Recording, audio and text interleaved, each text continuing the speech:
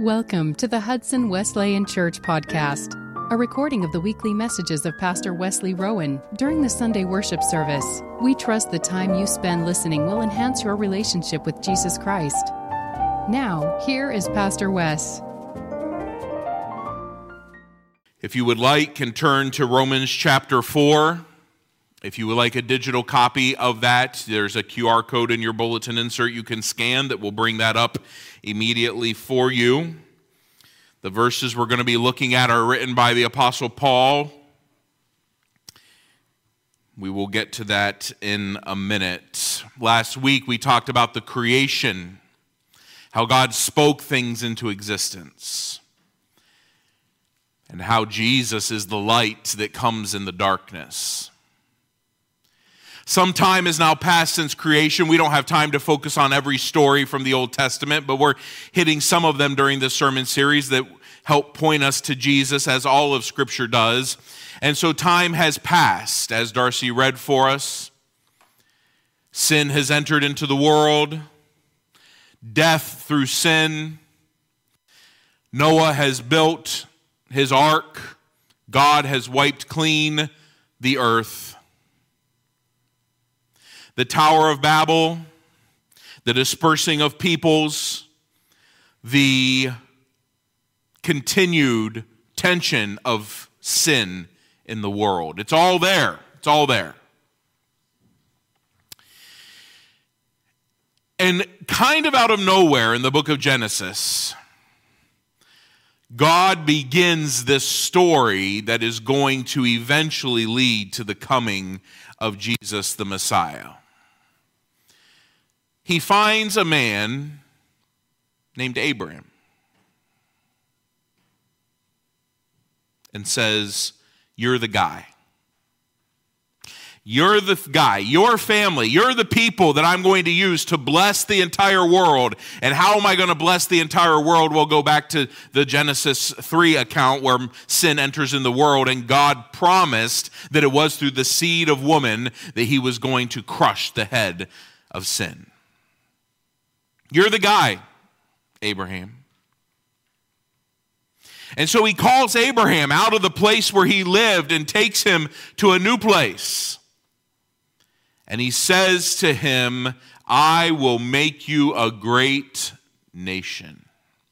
Now that's a pretty impressive promise, isn't it? For God to say, "Hey, you're going to be the centerpiece of all of this. You're going to be a great nation." If God tapped you on the shoulder and said, "Hey, 100 years from now, your family is going to be more well-known than any family the world has ever seen. 200 years from now, everybody will be talking about you. And a couple thousand years from now, the entire world will be different because of your family." You might have a hard time believing it, but it sure sounds impressive. And God says to Abraham, "I'm going to give you a bigger family than you can imagine." Now, if you're 20 or 30, and God says, you're going to have a bigger family than you think you're going to have, and your kids are going to have more kids than you think they're going to have, and their kids are going to have more kids than you think they're going to have, and within a few generations, there's going to be a whole bundle of you, you might say, okay. But there was one problem. God tells this to Abraham when Abraham is 99 years old. Whatever Abraham is still hoping to accomplish in his life, having a big family is not on the list any longer. By the time you've reached 99 and don't have any kids, you've probably let the idea of having a big family sort of float on out of your head. And God says, not only are you going to have a big family, it's going to change the world.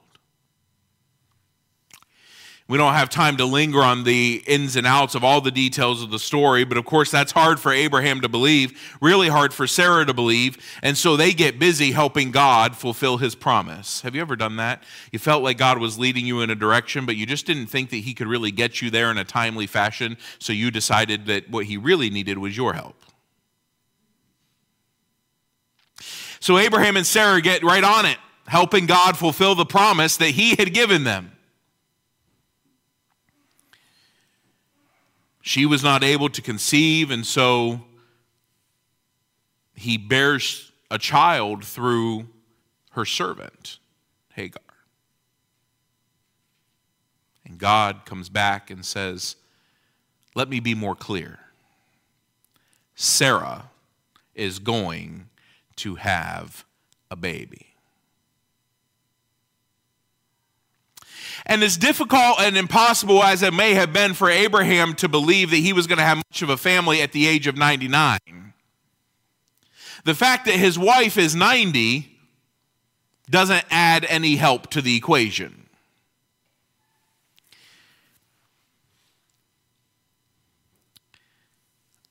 I obviously don't have any firsthand experience, but I know many of you who have had children. We've had children. Carrie's had our kids. And I've watched that process up close of what those 9 months look like. And with all due respect to my children, what the after years of those 9 months feel like.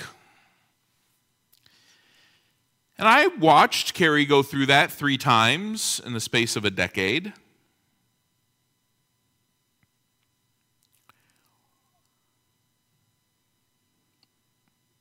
I am sure that Sarah wanted for God to do whatever he said he was going to do. But when God said, you're 90 years old and you are going to carry a child for 9 months and then raise a child, a boy nonetheless,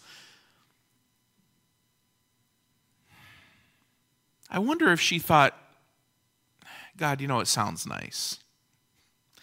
I've always wanted to have a child. But if you're so keen on miracles and giving me the ability to have kids, couldn't you have done it when I had a little more energy? When I wasn't as sore? And so she laughs, and not just at the idea that she's going to bear a child at 90, yes, but I think at the notion of what would that even entail for my body to go through that 9 decades into life. And yet, she conceives. The promised child did not come through their scheming, but it came in spite of all of the limitations. And Isaac, a child of laughter, is born. Isaac will give us Jacob. Jacob will give us 12 tribes. The 12 tribes will become the 12 tribes of Israel. One of the 12 tribes of Israel will be named for his son Judah, from which will eventually come King David, from whose line eventually will come the Lion of Judah.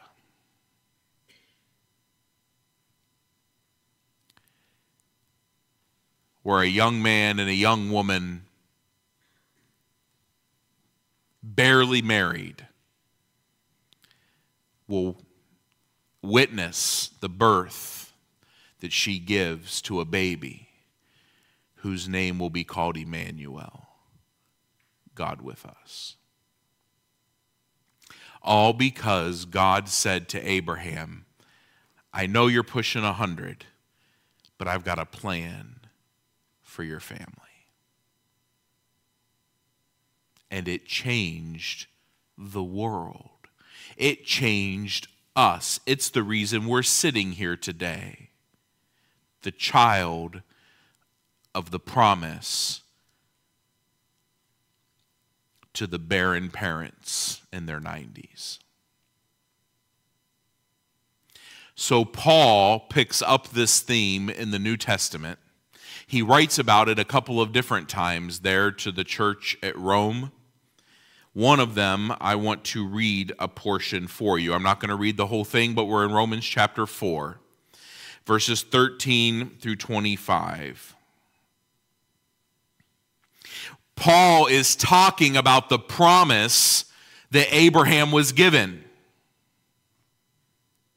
And he says it was not because of the law that Abraham received that promise. Because Paul's been talking about the difference between the law, all the rules that people try to follow, and righteousness or faith. So trying to please God by obeying and doing all the stuff, or pleasing God by knowing who he is and allowing him to change the kind of people we are. Do you see the difference? Faith looks at God and says, God, you're going to have to do something in me that I cannot do for myself.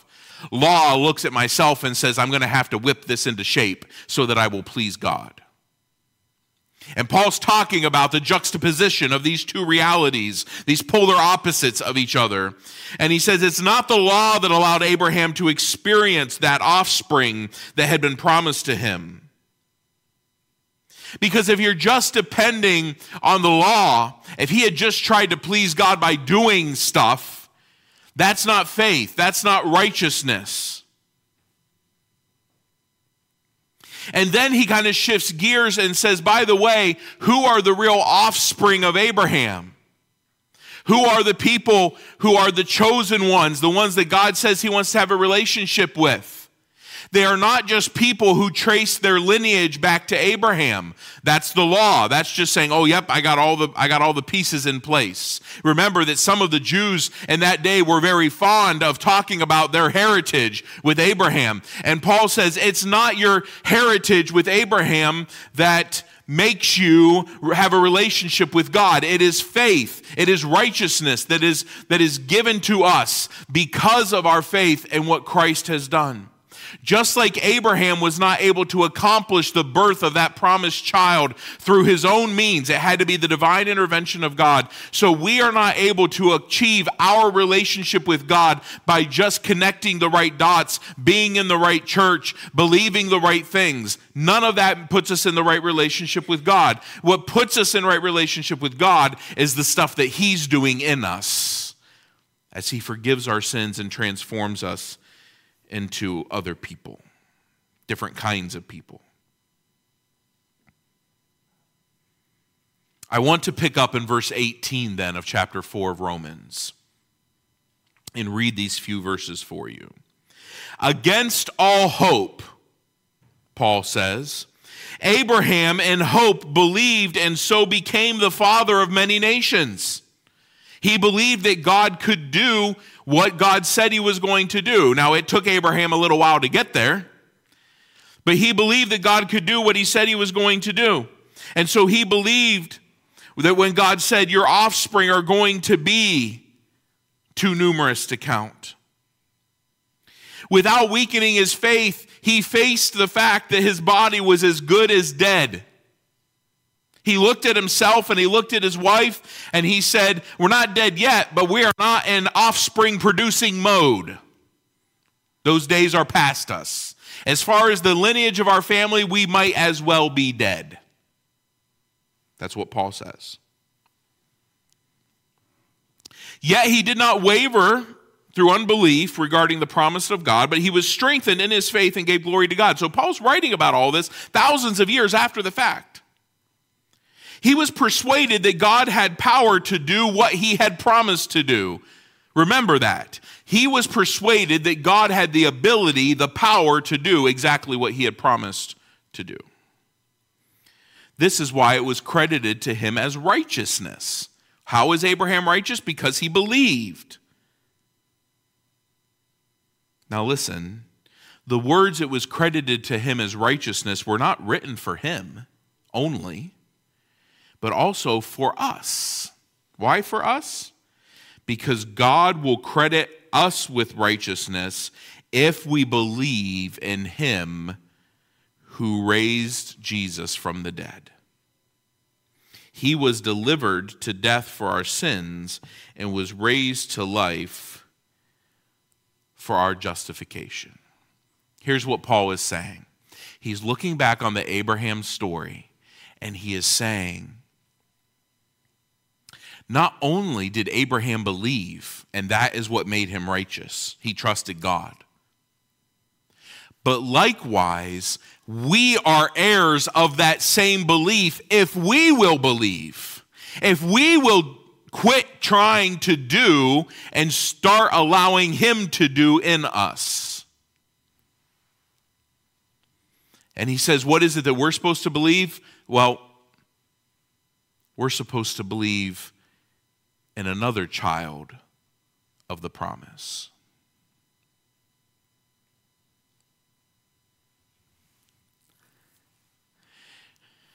The Abraham, Sarah, Isaac, which is their son, picture from the Old Testament is pointing blatantly to the Mary, Joseph, Jesus picture from the New Testament. It's a pure foreshadowing of another birth that was promised. See, the prophet in the Old Testament, sometime, of course, after the story of Abraham, said these words, a virgin is going to conceive and bear a son. Can I ask you a question? What is the only scenario you can think of that is less likely to produce a baby than a 90-year-old womb? Only one that has never experienced the act of sexual reproduction. Because while 90-year-old conception seems far-fetched, it still has all the necessary components. Mary didn't even have that. God promised Abraham, your 90-year-old wife is going to conceive and bear you a son. And then through the prophet he said, and I'll do you one better, a virgin will conceive. And I think if Abraham and Sarah had been alive when the prophet spoke those words, or when the angel appeared to Mary, or when the angel appeared to Joseph, I think if Abraham and Sarah had been alive, they would have said, don't laugh, it can happen. Because they knew it could happen. A virgin is going to conceive. And the child that is promised in that instance, also a child of promise, the promised one, is the fulfillment of the foreshadowing that took place in the story of Abraham and Sarah.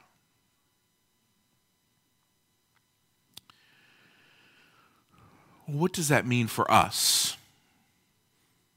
I'm not here to say that any ladies in their retirement years should be expecting to have children. As far as we know, other than divine intervention, virgin abstinence has still not produced any babies, so I'm not here to talk about that. What does the matter? What matters is that Paul's idea that he, under the inspiration of the Holy Spirit, wants us to catch on to is that us doing and identifying with all of the right things doesn't make us in relationship with God. The only thing that fulfills the promise is the divine act of God himself. This child of the promise, Jesus, who comes to us in the New Testament, who grows up to live a perfect sinless life and to die on the cross, he did so to deal with all of the brokenness and insufficiency that we possess. Just like God brings divine intervention into the life of Abraham and Sarah to overwhelm their shortcomings and produce the child that he had promised them, so he overwhelms us through the work of this one Jesus who died on the cross. And what does it say right there in what we read from Paul, right? At the very end, it says he was delivered to death for our sins and he was raised for our justification. Through that work that Jesus did, he comes into our lives. He intervenes in our shortcomings, and he is able to meet you where you are. Every mistake that you've made, every lack that you have, every area where you failed, he is able to meet you there. But let me go beyond that, my friends. He doesn't just meet you where you're short. He doesn't just say, oh, you need a little more patience? All right, I'll top that off for you. You know, when we go, well, I don't know if you do, but I do. When I need to have the oil changed in my car, I go find somebody who can change the oil in my car. Not because I don't know how to change the oil in my car, but because I'd rather have somebody else do it. And unless I'm not in a rush at all, then I might do it myself, but that's rarely the case. So when you go in and you pull in to get your car oil changed, they always say, you know, we're going to change your oil, we're going to change your filter, and then we're going to top off all of your fluids, and we're going to check all the air in your tires and all that stuff. Okay? And I love this little game that I play with the guy who works at the oil change place where he comes to the window and says, did you know that your tire was low by 3 pounds? And I'll be like, if I knew it was low by 3 pounds, do you think we'd be sitting here? Or, yes, I've known it was low by 3 pounds forever, but it was 3 pounds. I wasn't going to put it in. You're here. You've got an air hose. You put it in. It's like when my dentist asked me if I flossed since the last time that I was there. And I'm like, oh, sure, yep. I think you were here the last time that happened, buddy. But they offer to do all the little things that you are lacking in, right? You know? Well, we'll make sure that your windshield washer fluid's topped off and all your coolant needs a little extra. And do you want us to change your air filter for an extra $150 or whatever it is? Like, we'll do all the little things to get your car ready to go. And sometimes I think, not to be irreverent, but sometimes I kind of think that in the backs of our minds, that's sort of how we see our relationship with Jesus. We know we need him, but we sort of, if we could paint a picture, we think of him as going around under the hood of our life, just topping off all the stuff that we're short on. You need some patience. Shh, there we got that. Oh, your anger's getting the better of you today. We're going to try to, oh, you haven't been doing enough of, good works. You haven't been really as kind to people as you could have been. And we're just going to make you all the better person that you're supposed to be. And Jesus does that. He changes you. But can I tell you something? Jesus has no interest in topping off your personality to make you a better person, if you have no interest in him changing the very nature of who you are. See, what Jesus wants to do first and foremost is forgive us of our sin problem, because that's the real problem. See, the story of Abraham and Sarah, the problem with them conceiving was not whether or not they were 90-some years old. It was whether or not they were going to believe that God could do what he said he was going to do. And because they believed, it was credited to them as righteousness. Paul just said that. So our real problem is not whether or not we can be a better person. It's whether or not we are going to give up control of our lives and allow Jesus to forgive us and change us into the people he's promised to make us. That is the key. And I want to tell you, my friends, many a person has sat through church service after church service hearing about how to have faith and how to live a better life and how to be a better person, and has never gone away a changed, transformed individual, because the one sticking point is whether or not they're willing to believe that God will radically forgive them and change them into his image.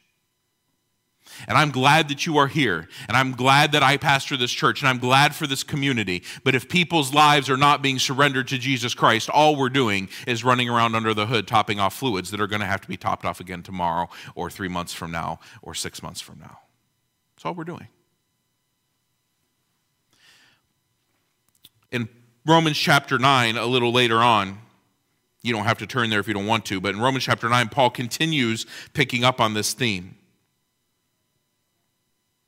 He says it's not the children of the flesh who are children of God. See, after God did that miracle in Abraham and Sarah, the children of Israel then always pointed back to that as their identity. We are children of Abraham. We're children of Abraham. He says it's not the children of flesh, because, by the way, we know that Abraham had another entire family line that wasn't even the line of the promise. When he had a son by Hagar, that son produced his own great nation. He says it's not the children of the flesh that get the identity, but it is the children of the promise. Let's interpret that into modern day. It's not the people who attend church or who have the label of Wesleyan or Baptist or evangelical or Christian who are really the children of God. It is those who have allowed themselves to be identified by the promised one. Now, we are here, and we're going to talk about this in that class we're starting next week. Like, we are here because of that relationship with him. But we cannot put our identity of who we think we are ahead of what Jesus is doing in our lives. Do you see? That's why we have way more in common with other churches than we have in different. Okay? Other churches that are meeting around Hudson this morning, they have some different takes maybe than we do. There's maybe a little different way of doing things or thinking about things or a different history about why they have their own theology that's maybe a little different. But people who believe in the Lord Jesus Christ and are transformed by him, that is the identity that makes all the difference.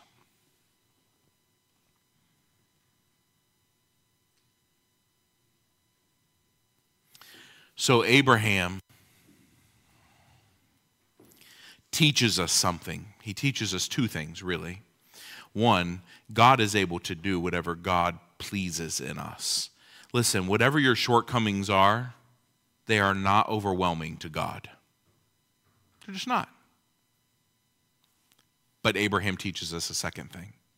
The only way to get to where God wants you to be is to surrender your idea of control, your idea of fixing it, your idea of making it better for God's promised way of making it.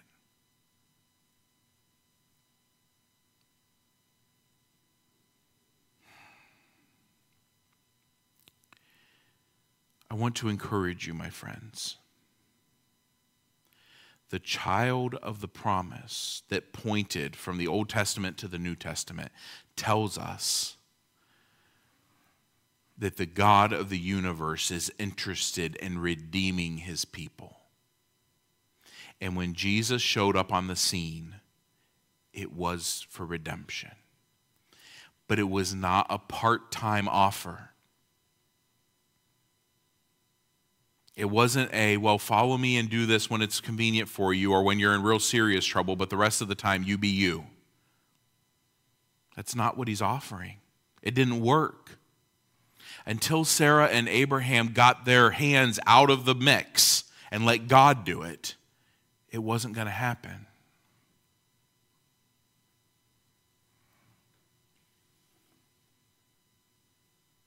So what about you this week? I suspect that we all believe in God, or we probably wouldn't be here. I suspect that probably most of us have surrendered our lives to him. But I want to call you to that ongoing point of faith. Faith. Ongoing trust, ongoing surrender. Let him take control. Let him be all that we need. I'm going to ask you to stand with me as we get ready to close this morning. One of the reasons I wanted to do this series on the Old Testament was because we sometimes think of the Old Testament as being a lot of law and rules, and maybe that's true. also because the Old Testament is really there to help us get a clearer picture of what Jesus is up to. And these accounts, these stories, help point us in that direction. This week, will you be a person like Abraham who says, Lord, if you want to do it, then do it. If you want to change me, then change me. If you want to be about your business in ways that are beyond what I think is feasible, then you go ahead and do it. But be ready. See, when Abraham says, God, yeah, I'll follow you. Yeah, you want to make me a great nation? Yeah, I'll follow you. He followed him. And then God took him down some paths that required total sacrifice, total surrender, and that he never could have imagined. He will do the same for you if you will let him. Lord, we admit we often muddle things up by trying to do things our way. And even when we're following you, Lord, we often want to hang on to the parts of us that we enjoyed the most, that kind of filled our human wants and desires. Lord, may it not be so for us today.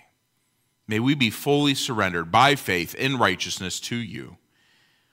Lord, for those who are in our circle of influence, who do not know you, or who've gotten away from following you and from participating in your body, Lord, may we be an encouragement. Let your light shine through us that they may see you and be drawn back to you, we pray. Bless us with your grace and peace as we go from this place today. In Christ's name, amen. May the Lord bless you, my friends. You are dismissed. This message is a ministry of Hudson Wesleyan Church, where our mission is to see lives transformed for the glory of God. For more information, you may contact the church at 517-448-6411 or at hudsonwesleyan.org. Thank you for listening, and may God richly bless you.